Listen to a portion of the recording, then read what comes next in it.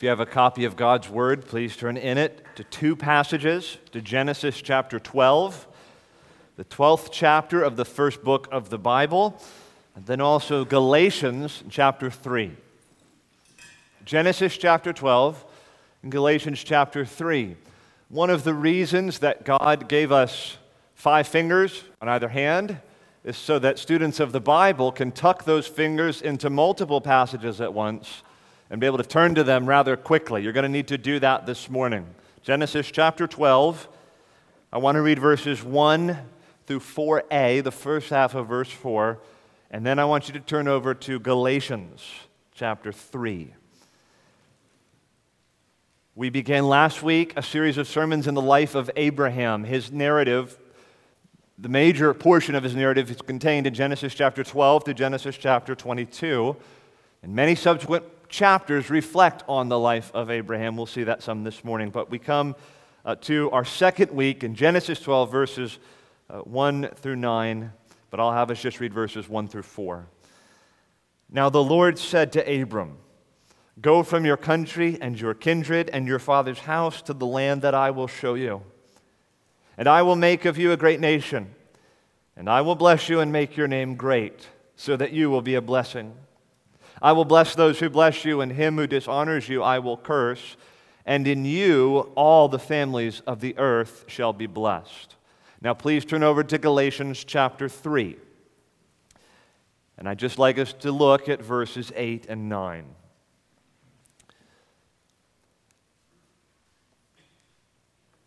And the scripture, foreseeing that God would justify the Gentiles by faith, preached the gospel beforehand to Abraham, saying, "In you shall all the nations be blessed."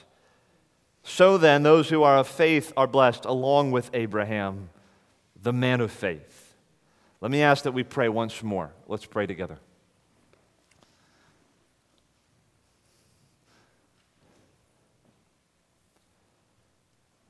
Father, we thank you for the scriptures that you have chosen in your providence and in your love to reveal yourself to us and to disclose your ancient plan of redemption by which your people have been saved for the generations, by which even we are saved today. We pray that you would open up our minds to understand the scriptures and to comprehend something of how it is you've worked in the history of redemption throughout the centuries and through the generations of your people, so that we too, in this place, in this day, in this age, could have the gospel preached to us. We pray these things in Jesus' name. Amen. One of the shared values that brought this church into existence was a shared love for the Bible, a love for Bible exposition, a love for Bible study, a love of Bible preaching. Bible preaching unencumbered by humor, unencumbered by anecdotes, unencumbered by politics. Beginning members of this church wanted faithful Bible preaching because they loved the Bible. We loved the Bible not primarily because it's a fascinating piece of cultural or religious history, not because it's a riveting story, not because we think it will make us interesting at dinner parties.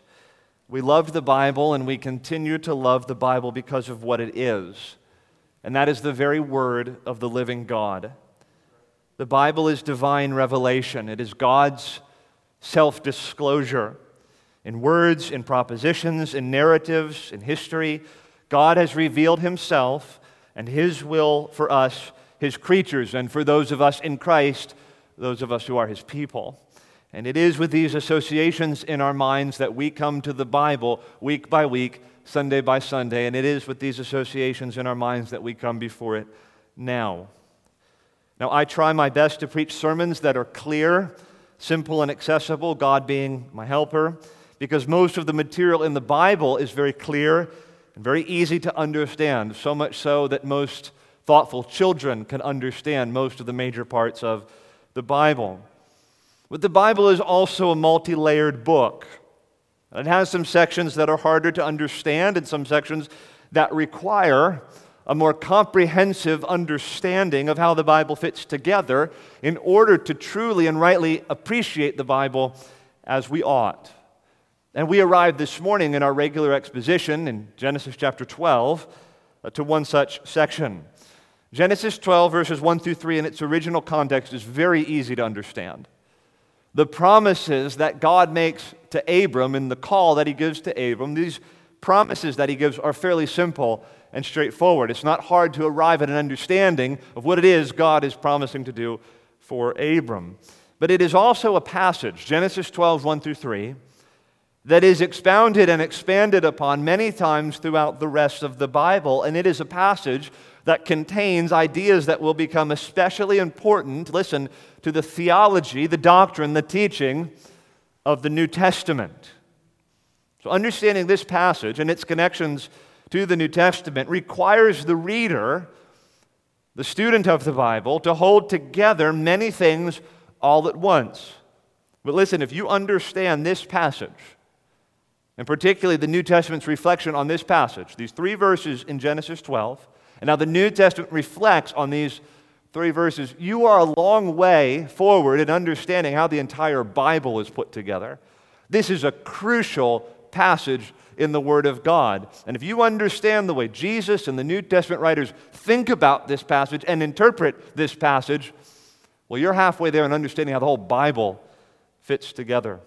So I just can't preach this passage this morning without taking us to some of those places where the New Testament reflects on this passage. Now, my preferred method of preaching ordinarily as a matter of discipline is to try to keep us, as much as I can control, in one passage throughout the entire sermon. I don't especially enjoy sermons where you have to go to like 12 different passages in order to understand what's going on in the passage under consideration. But today, it would be almost impossible for me not to do that. So here's what I need to do this morning, and here's what I need in this sermon. I need Bible people who love the Scriptures and who love to see the story of redemption written across the face of the Scriptures in multiple passages throughout the Bible. We need to be this morning the people who are in love with our Bibles and want to see what God has revealed to us as a matter of redemptive history. So as I preach this morning and as I ask you to turn to at least a few passages in the Old Testament and the New Testament, I want you to have your eyes on the text. So important because of some of the details that we'll see so that you could put together what it is we're to glean from this passage in Genesis chapter 12, verses 1 through 3. For some of you this morning, this may be the first time ever you are seriously contemplating what we call the Abrahamic covenant. You've heard that God entered into covenants with particular figures in the Old Testament. Maybe it's the first time you're thinking seriously about the promises God made to Abram and the covenant that God entered into with him. Well, I urge you to pay attention closely and to try to put together and to see what it is God has done and is doing through his promises to Abraham. And then maybe you're quite familiar with the idea of the covenant God made with Abraham, but the notions of what exactly was promised and how the New Testament understands those promises, just a little fuzzy in your minds. We'll use this sermon as an opportunity to make what is maybe unclear or fuzzy cogent and clear in your mind so that you might better understand God's Word. So as the King James puts it, I need you this morning to gird up the loins of your mind. Let's have our eyes on the Scriptures this morning. I'd like to present, in Genesis chapter 12, verses 1 through 3, the 3 promises that God gives, very simply. And then I want to consider how the New Testament reflects on these promises. Okay, so have your eyes on Genesis 12, beginning in verse 1. We'll consider these 3 promises. First of all, the promise of land, the promise of seed, and the promise of blessing. You're going to hear that series of 3 probably 1,000 more times before I finish this series in the life of Abraham. 3 things were promised to Abraham: land, seed, and blessing. Consider with me, first of all, the promise of land. Verse 1. Now the Lord said to Abram, "Go from your country and your kindred and your father's house to the land that I will show you." Look on at verse 5, second half of verse 5. When they came to the land of Canaan, Abram passed through the land to the place at Shechem, to the oak of Moreh. At that time, the Canaanites were in the land. Then the Lord appeared to Abram and said, "To your offspring I will give this land." So he built there an altar to the Lord who had appeared to him. This is the first of the major promises that God makes to Abram, and I want you to see in a few more passages in Genesis how God repeats this promise once again to Abram. So just turn over to Genesis chapter 13, next chapter. There in verse 14 we read this: "The Lord said to Abram, after Lot had separated from him, 'Lift up your eyes and look from the place where you are, northward and southward and eastward and westward. For all the land that you see I will give to you and to your offspring forever. I will make your offspring as the dust of the earth, so that if one can count the dust of the earth, your offspring also can be counted. Arise, walk through the length and the breadth of the land, for I will give it to you.'" Turn to one more passage now in Genesis 15. See this promise of land given again.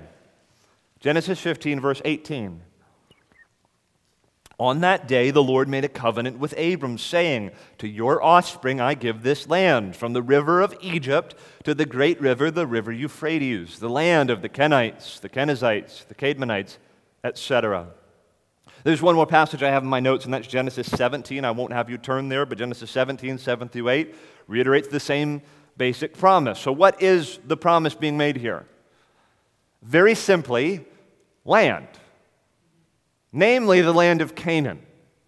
God promised to Abram that he would give to Abram and his offspring after him the land of Canaan. Now, the significance of this promise of land for Abram might be lost on us in our contemporary context. So land and possessing land and owning land is just not as relevant to us now, at least here in the States in 2021, as it would have been in the ancient world. Some of you who own land, it's probably not like a ton of land. It's probably not hundreds of acres. It's probably an acre, or in my case, we're like on maybe quarter of an acre or something like that. And there might be many people here who don't own any land at all. We don't necessarily attach any great significance to land, but in the world of the Old Testament, land is of massive importance. If you don't have land, you're nobody. To have land is to have a place, to have a home, to have security and safety. You'll remember Abram was called to leave the land of his fathers in Genesis chapter 11 in Ur of the Chaldeans, and he was embracing the life of a sojourner, an exile, a nomad, and he was to go to the land that God would give to him. That was safety and security and a home and a future for Abram. So God is promising land to Abram. Specifically, God is promising that he will give to Abram's descendants the land of Canaan. You'll notice currently occupied, but it will eventually be theirs. And this promise is maintained to his son Isaac and his grandson Jacob. Okay, now consider with me the second promise that God gives to Abram. He gave him the promise of land. Secondly, he gives him the promise of seed or offspring.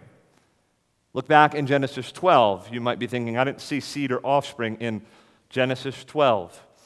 In verse 2, we read this. God promises to Abram, "I will make of you a great nation, and I will bless you and make your name great so that you will be a blessing. I will bless those who bless you, and him who dishonors you I will curse." What is God promising here to Abram? Well, he says he's going to make Abram a great nation, and he's going to make his name great. Well, you can't very well become a great nation if you're childless, if you don't have any offspring or descendants. And your name, the name of your house, the name of your father's house, it does not continue unless God gives you children that can carry on your name. So I submit to you, in promising that God would give Abram or make of Abram a great nation and give him a great name, he's doing nothing other than promising Abram, you're going to have children, which is a miraculous promise because we read in Genesis 11 that his wife Sarai is what? She's barren. She's advanced in years. As far as they know, she's unable to have children. But what God is saying to Abram here is, you're going to have children. In fact, I'm going to make your name great. I'm going to make you a great nation. And I believe this is precisely how Abram understood the promise in Genesis 12. Because if you look over in Genesis 15, just turn over a few chapters to Genesis 15, there's been no more commentary really made up to this point on this promise of being a great nation or having a great name. In Genesis 15, these initial promises are ratified or formalized in an actual covenant. They're sort of introduced in Genesis 12. They become ratified, formalized as a covenant in Genesis 15. And here at the start of Genesis 15, verse 1, we read this. "After these things, the word of the Lord came to Abram in a vision. 'Fear not, Abram, I am your shield. Your reward shall be very great.'" Now listen to this, verse 2. "But Abram said, O Lord God, what will you give me? For I continue childless. And the heir of my house is Eleazar of Damascus. And Abram said, Behold, you have given me no offspring, and a member of my household will be my heir. Now, where did Abram get it in his mind that God was going to give him children? I submit to you it was in the initial call in Genesis 12, 1 through 3, when he promised that he would become a great nation and have a great name. And so Abram took that, understood that to mean God was going to give him children. God was going to give him an heir. God was going to give him offspring. And here he is in Genesis 15, we believe maybe 11 years later, and he's wondering, so where's the child? Where's the thing you'd have to do to realize the promise that you made to me? So what is God going to do? What is he promising in Genesis 12? God is promising that he will give Abram a seed, that he'll give him a son, and that he's going to multiply his descendants, as future chapters will say, as the number of stars in the sky or the dust on the earth. And he will make Abram's name great, and he will make of him a great nation. And if you're familiar with the story of Abraham, you know that that promised son is Isaac. He's the child of promise. And that God would bring through the line of Abraham, Isaac, and Jacob the people of Israel, the descendants after Abraham. Okay, that's the promise of seed. So you have the promise of land. He's going to give him the land of Canaan. The promise of seed, he's going to give him offspring after him. And number 3, the promise of blessing. The promise of blessing. Blessing to Abram, but blessing also to the whole world. Look at verse 2 again, if you would, of chapter 12. And I will make of you a great nation, and I will bless you and make your name great so that you will be a blessing. I will bless those who bless you, and him who dishonors you I will curse. And in you all the families of the earth shall be blessed. So God says he's going to bless Abram. One of the ways he'll do that is in giving him land and children, offspring. Then God tells Abram in verse 2, I will bless you so that you will be a blessing. So the blessing is going to extend beyond Abram and his immediate family. And then in verse 3 we have, okay, listen here, one of the most pivotal statements in the entire Bible. Genesis 12:3 contains one of the most important statements in all the Bible, like program setting, agenda setting statements in the Bible. We read verse 3, and in you all the families of the earth shall be blessed. In you all the families of the earth, all the peoples of the earth, all the nations of the earth. This promise is stated in another way in Genesis 22 verse 18. In your offspring shall all the nations of the earth be blessed. So what does that mean? And how will God execute this promise? Well, at this point, we don't know. It's just a statement that God makes. It's just a promise he makes that through Abram, in Abram, blessing is going to come to all the families of the earth. And what's more, we actually don't have any record of how Abram himself understood this promise. We don't have record of him reflecting on and interpreting exactly how it is. In him, the nations of the earth are going to be blessed. But what is clear, at least at this point, is that this promise that God is making to Abram, this new relationship God is establishing with Abram, will include somehow, in some way, blessing for the whole world. Like blessing for all the peoples, all the nations of the world. The blessing will extend beyond Abram's immediate family and beyond his bloodline and beyond the nation that is to come from his seed, from his offspring. Blessing will extend to all the families of the world. And notice, it is in Abram that this blessing will come. In Genesis 22:18, it says, in your offspring shall all the families of the earth be blessed. The only point I want to make at this point is that God here is not announcing that he will bring blessing to the families of the world independent of Abram.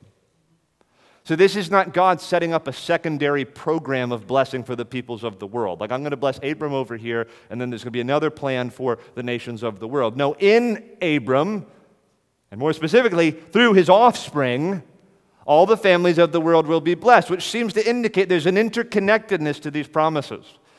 God's specific dealings with Abram are going to be the precise means through which he brings blessing actually to all the families of the world. Hang on to that, because that's a crucial detail that will come into play later. So these are the promises 3 promises that God made to Abram. I so pray that 2 or 3 months from now, that if anyone out there on the street, as I'm sure people often do, come up to you and ask you, what are the 3 promises made to Abram? You'll know, right? Land, seed, blessing. Land, seed, blessing.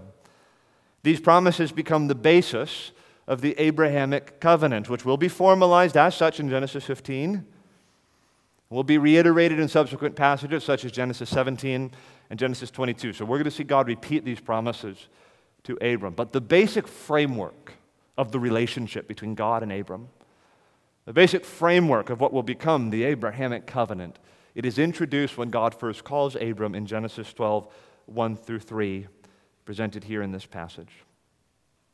Okay, now here we are, 4,000, 4,100, 4,200 years after the events of Genesis 12, 1 through 3. The question I want to ask in the time that remains is how should we today understand and interpret these promises that God made to Abram 4,100 years ago, stated in Genesis 12, 1 through 3. Because you understand this, right?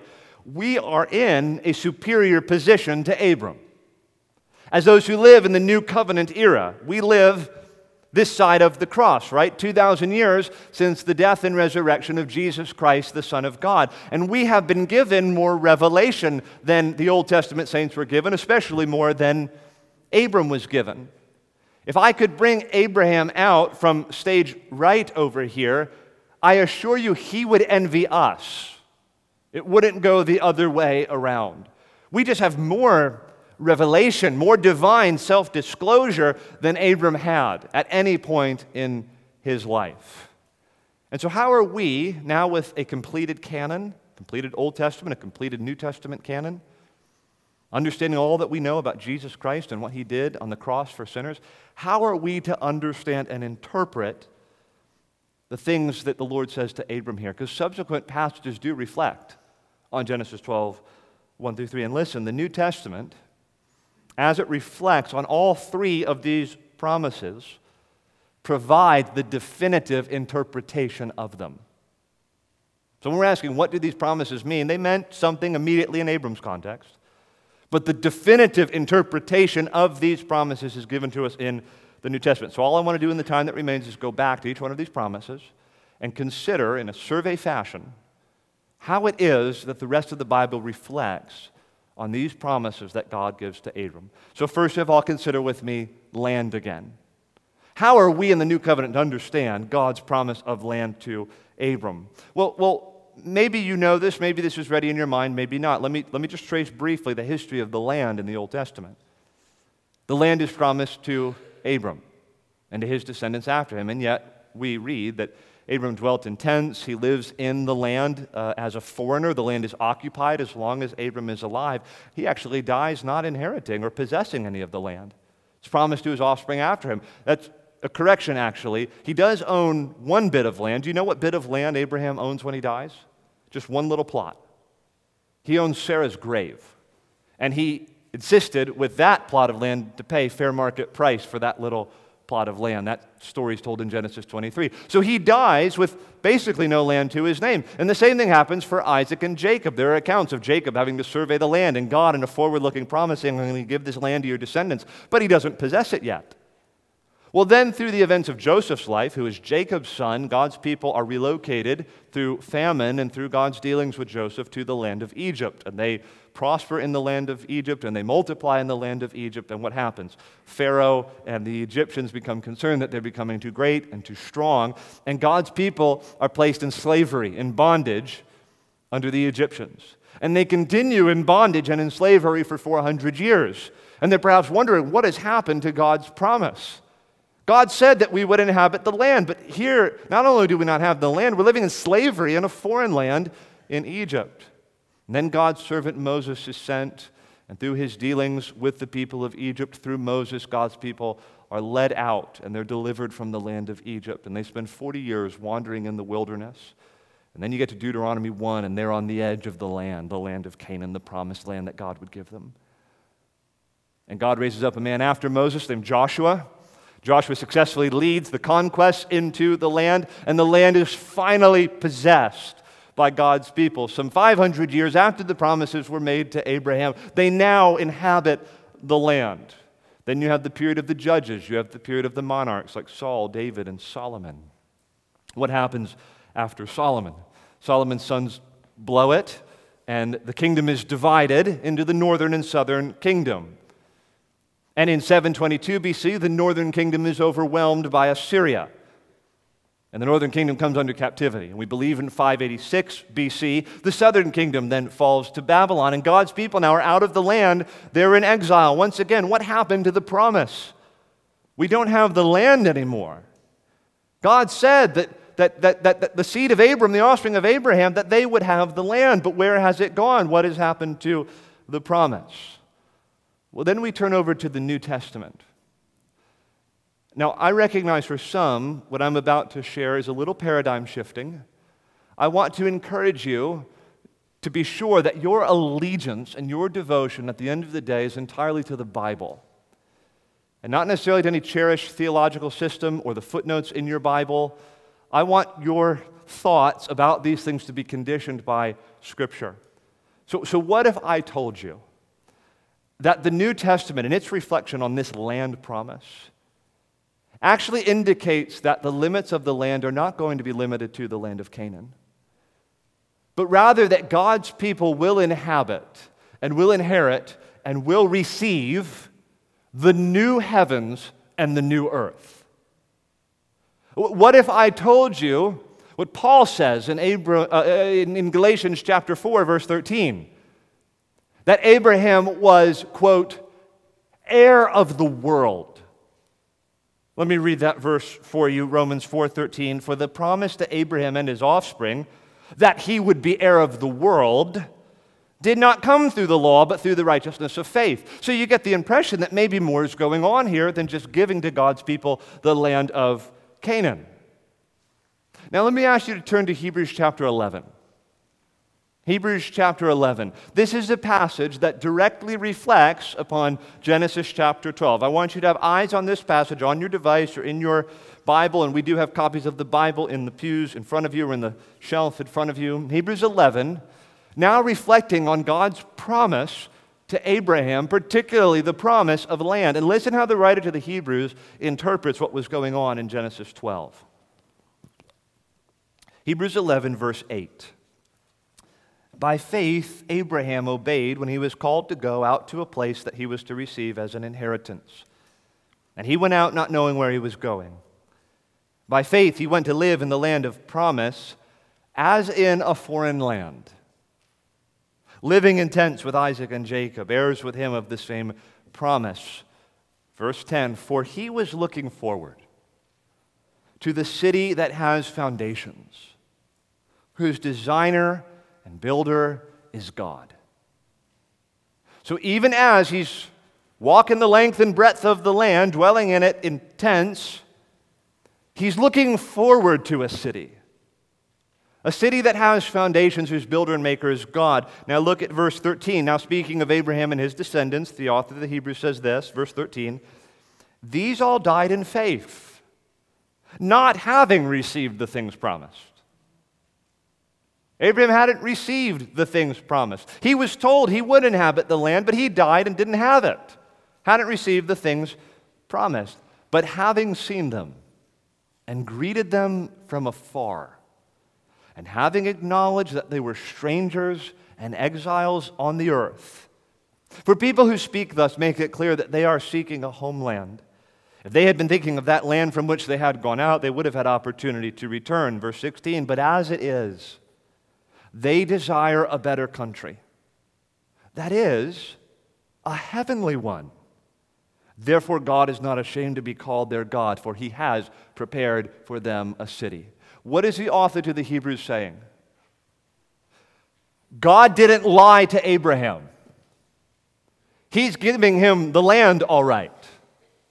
See, the land of Canaan was only ever like a down payment on what God was going to do. It prefigured this larger fulfillment. There was an immediate fulfillment for Abraham's descendants. They did inhabit the land of Canaan. But what the writer of the Hebrews is saying, there was something bigger going on here.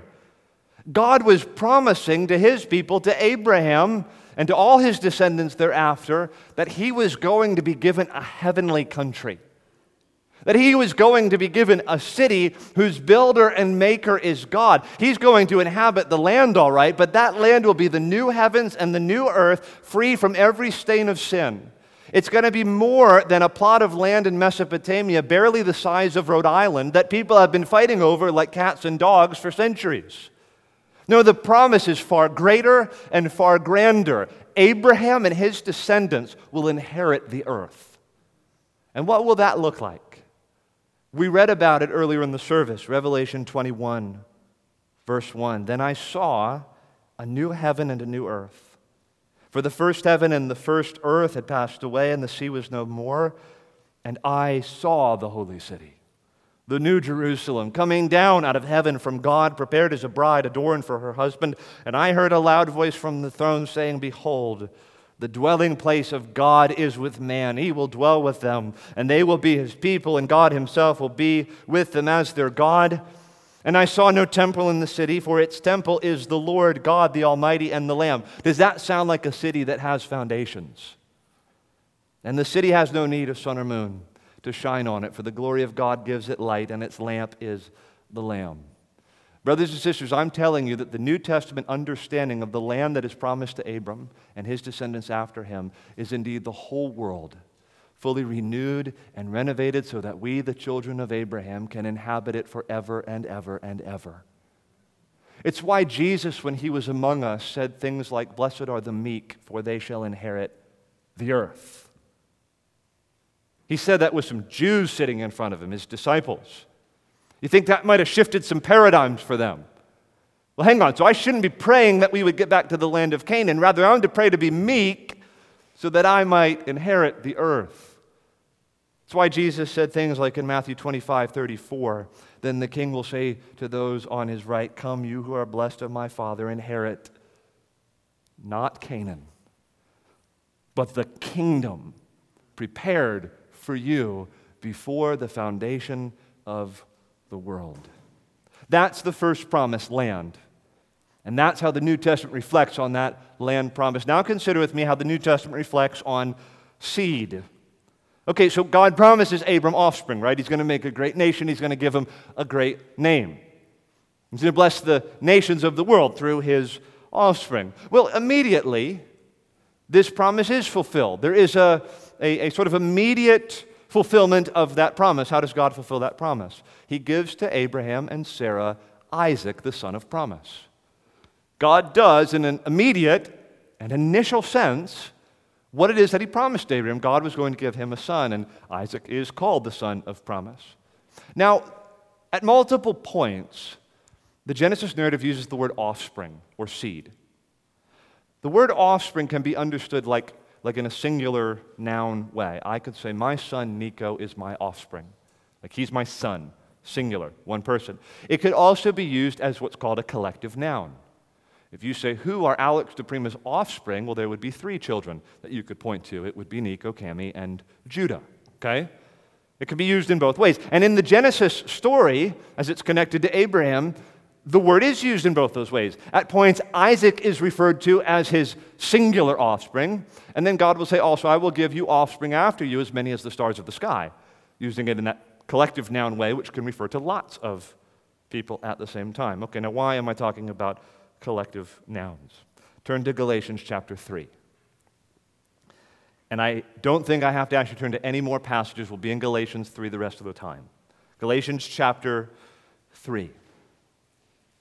So the New Testament interpretation of the promise of offspring and seed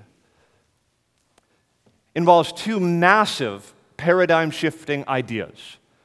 Okay, Bible people, lock in here. This is like a key to opening up so much of the treasures of the Bible. Two massive paradigm-shifting ideas that the New Testament offers to us, previously unknown and unrevealed to the people of God. But in the New Testament, through the Apostle Paul, the revelation is made in Galatians chapter 3. Here's the first idea that's presented to us. The New Testament understands the promise of offspring and of a seed, singular, to be fulfilled ultimately, not in Isaac, but in Jesus Christ. Galatians chapter 3, verse 16. Now the promises were made to Abraham and to his offspring. Paul says it does not say, and to offsprings, referring to many, but referring to one, and to your offspring, who is Christ. Now, Paul understands those words, offspring, can be used in two different ways. What he is saying is the definitive interpretation, the Spirit-inspired interpretation of how we should understand the offspring that God promised to give to Abraham, the son, the seed, through whom all the nations of the world will be blessed, is that from Abraham's line would come who?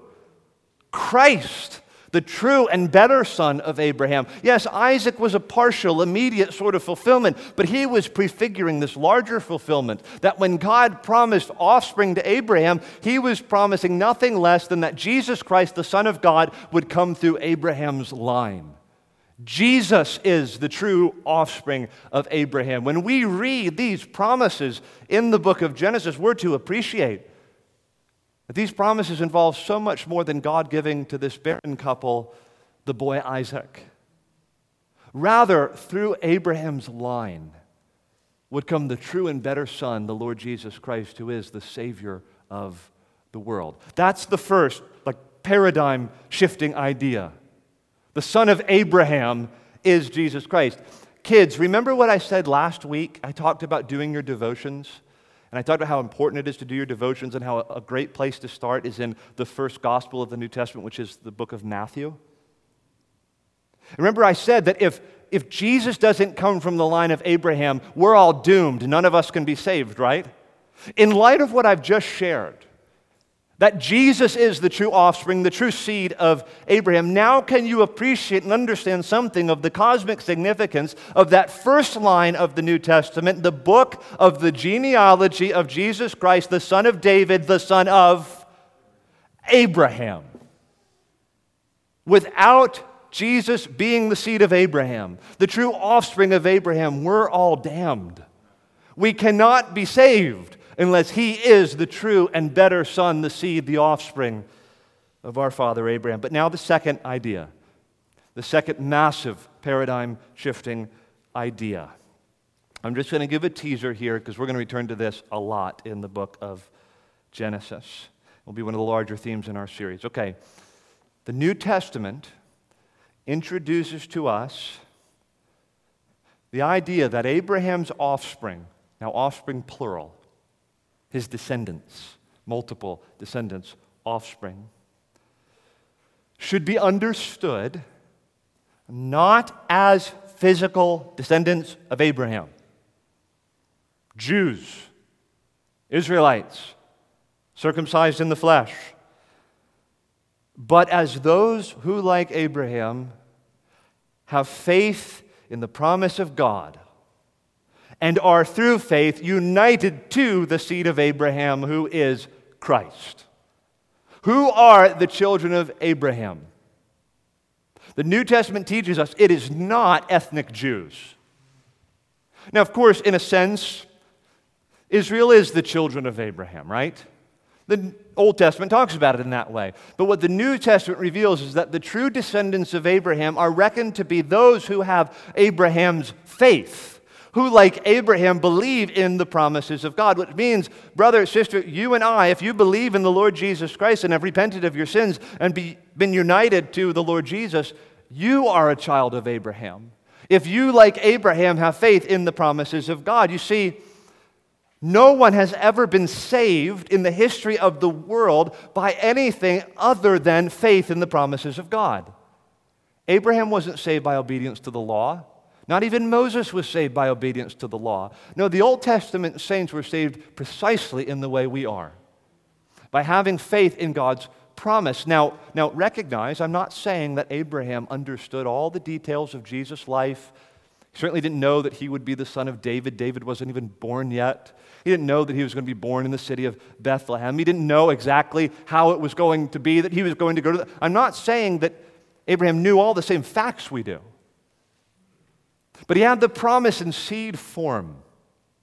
We have the full sort of blossomed tree. We see with greater clarity than Abraham. But make no mistake, faith operated in the same way in Abraham as it does in us.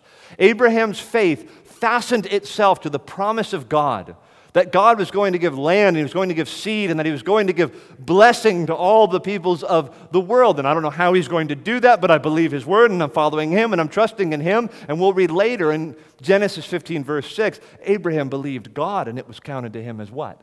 Righteousness. And that's said to be how we're saved. Like Abraham having faith in the promises of God that we see now with greater clarity in Jesus Christ. So Paul in Romans 4:11 calls Abraham the father of all who believe. Galatians 3:7 says, "Know then that it is those who have faith who are the sons of Abraham." This is why Jesus, again, when He was among us, spoke with some harshness to those who purported to have some sort of spiritual advantage because they were from the physical line of Abraham. John the Baptist said to some children of Abraham at one point, God is able to raise children of Abraham from these stones. You bet He's able to do that. He can make children of Abraham out of our hard hearts by giving us the gift of faith and thereby making us children of our father Abraham. You know the song, right? You learned it in Sunday school or Bible camp. Father Abraham had many sons. Many sons had Father Abraham. I am one of them, and so are you. So let's all praise the Lord. You know that song?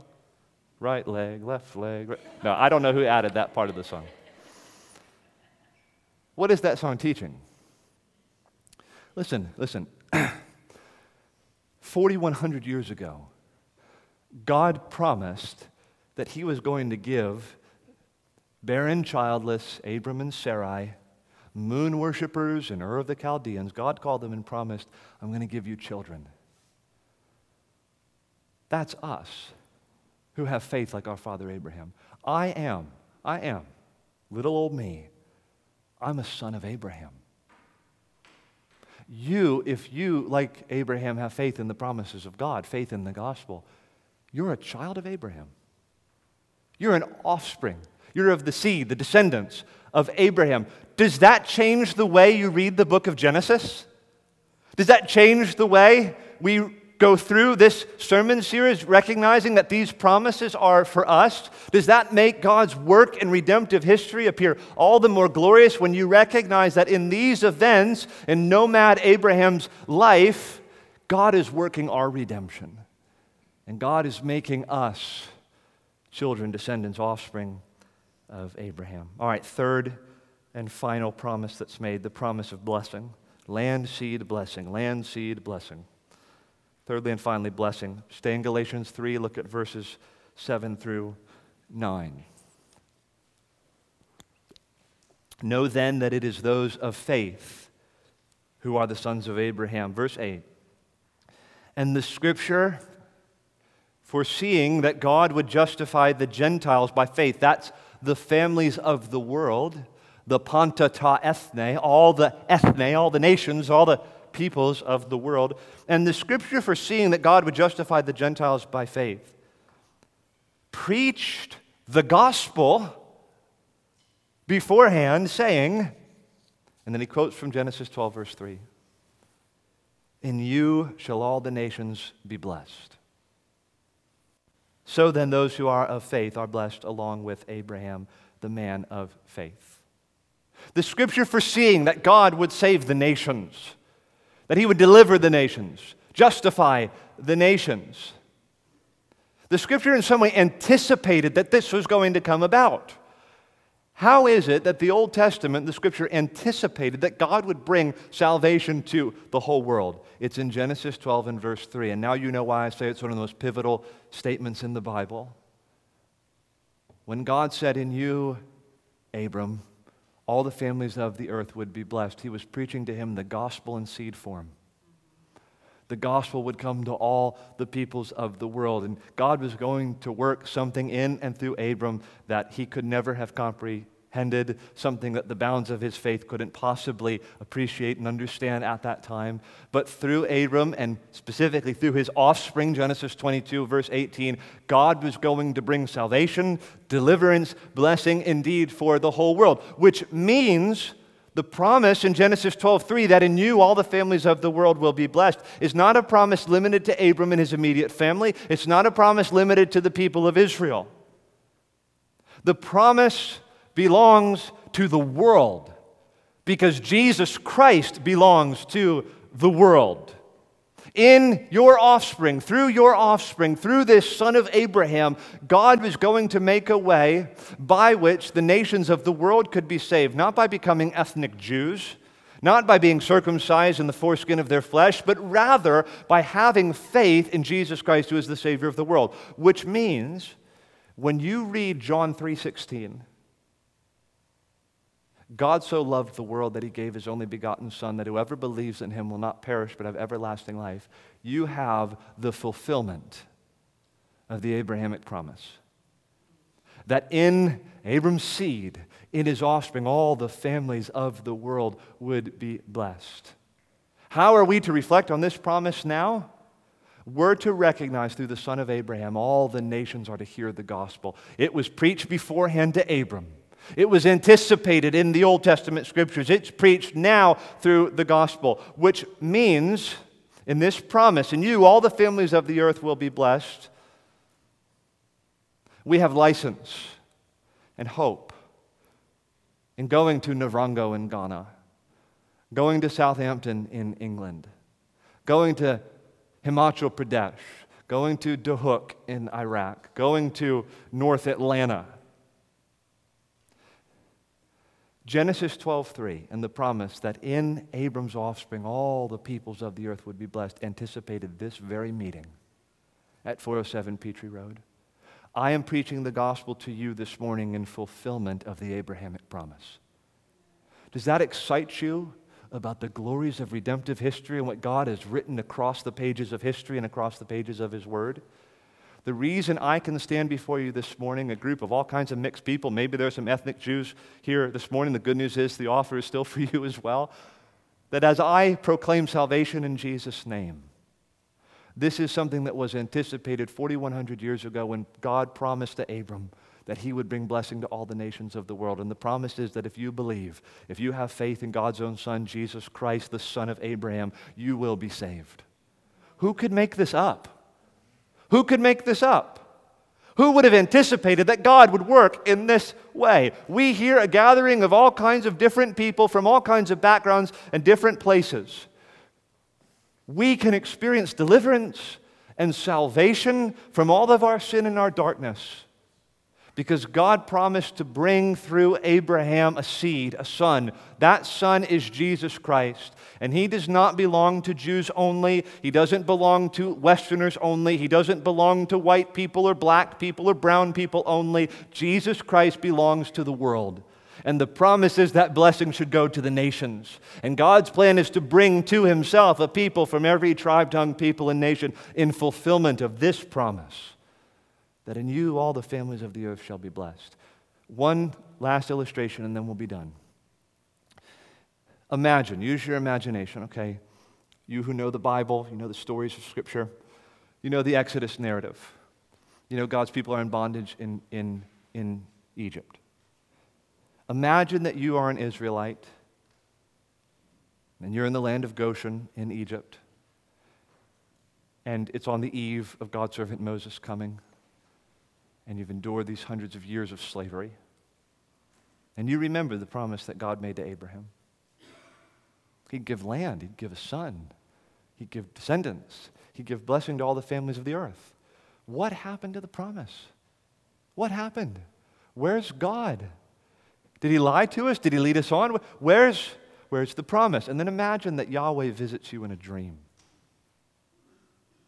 And you're granted to see that God's servant Moses is going to come. And that God's going to work these wonders.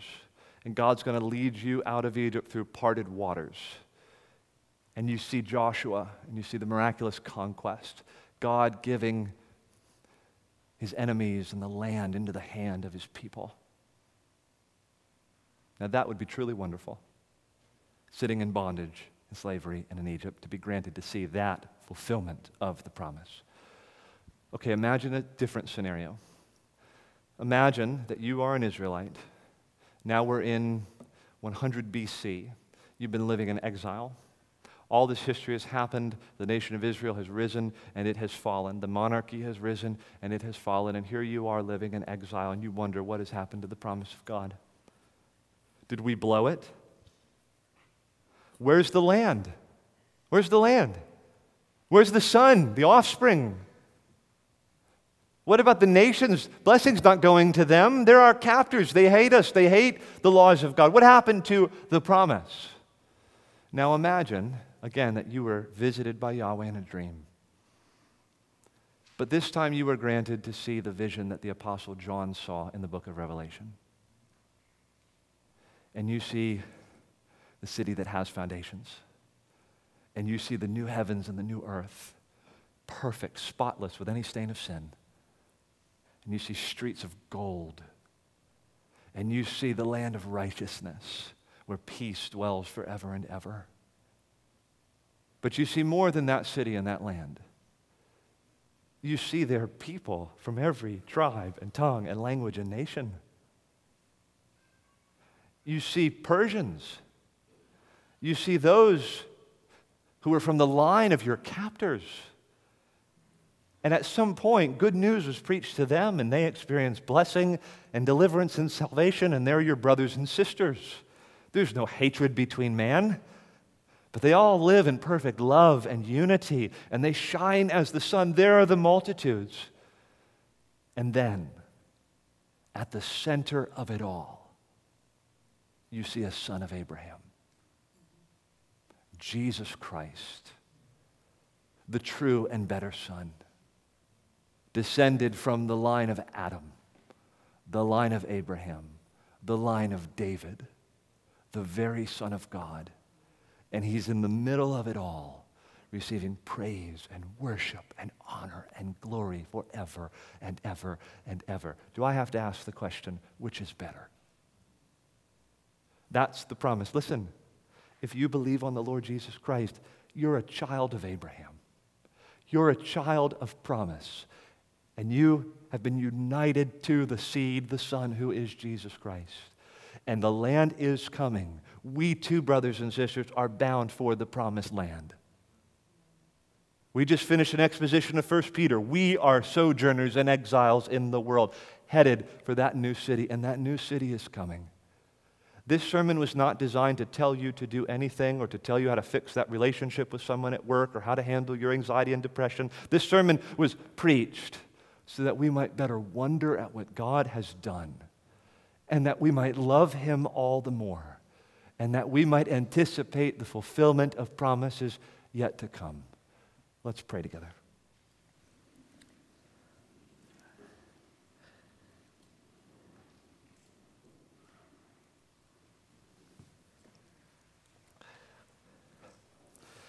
Our Father in heaven, it's astounding and it's awesome to us that sinners with such backgrounds as ours, with so many failings, so many sins, it is astounding and awesome to us that we can be so gloriously swept up in your redemptive purposes for the whole world. We thank you that in nothing but mercy and love and grace, you called Abram out of the land of Ur of the Chaldeans with nothing to commend himself, only your purpose of election, your sovereign will to bring about a way of salvation not only for our father Abraham, but for all the peoples of the world. Thank you, Father, that the promise has come to us. Thank you that the promise stands. The gospel is preached now as good news to every tribe, tongue, people, and nation under heaven. And for all those who repent of sin and believe upon the Lord Jesus Christ and follow after Him, they will be saved. We pray that you would come now, that you would make many sons and daughters of Abraham here in this place. And we pray that those of us who already are the children of Abraham, the children of God, that we would esteem more highly with a sense of privilege the great blessing of being counted among your people.